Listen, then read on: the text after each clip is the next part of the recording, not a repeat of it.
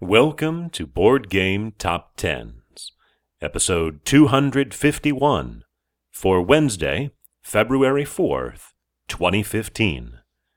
This is the BGG Page Views edition. The first of our two debuts is at number 10, Trickerion, Legends of Illusion, by Victor Peter and Richard Amann, published by Mind Clash Games, with 10,661 views. It is a stage magician-themed worker placement and simultaneous action selection game currently running on Kickstarter. They had a goal of 30,000 and have raised about 80,000. Only 12 views separates it from the number 9 game, down one spot, Roll for the Galaxy, by Weihua Huang and Tom Lehman, published by Rio Grande Games.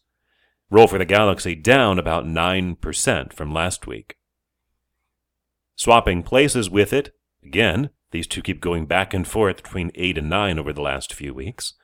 In its 120th week on the countdown, Android Netrunner, by Richard Garfield and Lucas Litzinger, published by Fantasy Flight Games, with 11,500 views, a nice gain of 6.7%, though not quite as large as I was expecting with the release of the deluxe expansion.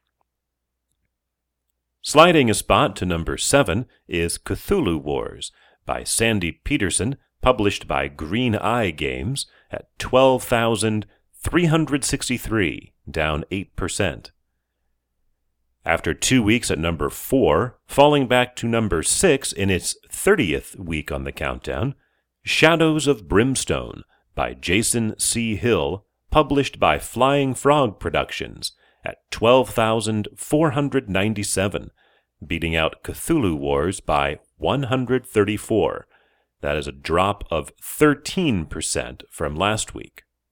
Climbing 2 spots to number 5, Dead of Winter, by Isaac Vega and Jonathan Gilmore, published by Plaid Hat Games, at 12,526, a gain of 2.8%, and it edges out Shadows of Brimstone by a mere 29, separated from Cthulhu Wars by less than 200. And there is a gap of less than 2,000 between that number 5, Dead of Winter, and number 10, Trickerion. The gap from number 5 to number 4 is more than 3,000. After 2 weeks at number 2, falling back to number 4 is Conan by Frederic Henry, published by Monolith, at 15,600. That's down a healthy 34% from last week. This Kickstarter bonanza passed the $1.6 million mark, and still a week to go. Our highest debut at number 3, Dungeons & Dragons, Temple of Elemental Evil, published by WizKids, with 16,800 views. It's the 4th game in the D&D board game series, following Castle Ravenloft, Wrath of Ashardalon, and Legend of Drizzt. It is due in April. After 7 weeks at number 1, sliding back 1 spot to number 2 is Star Wars Imperial Assault by Corey Konieczka, Justin Kempinen, and Jonathan Ying, published by Fantasy Flight Games, at 20,245, down another 15%, though that is less than it lost last week. Going into last week, it dropped 20%. This game, Imperial Assault, is already ranked number 61 on the BGG list. If you just listened to the episode 250, you know that as of January 1st, it wasn't in the top 100. Now, only 6 weeks after it's released, it is up to number 61. That means it's ascending almost as quickly as Netrunner did, which after 6 weeks was number 35. But climbing 4 spots to number 1 is XCOM, the board game, by Eric M. Lang, published by Fantasy Flight Games, at 28,709. It doubles its page view from total from last week, actually a gain of 106%, to become our 28th different number one, and it becomes the 25th different game to crack the 25,000 mark.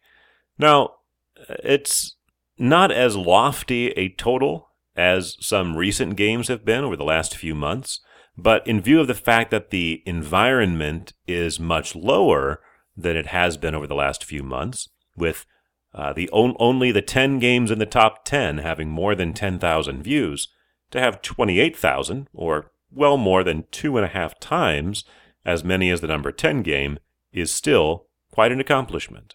After all, if we don't count the astounding run of Imperial Assault, over the last few months, generally the number one game has had about double, sometimes a little more, sometimes a little less, the number of views of the number 10 game. So XCOM's 2.8 times the number 10 game, again, is an accomplishment.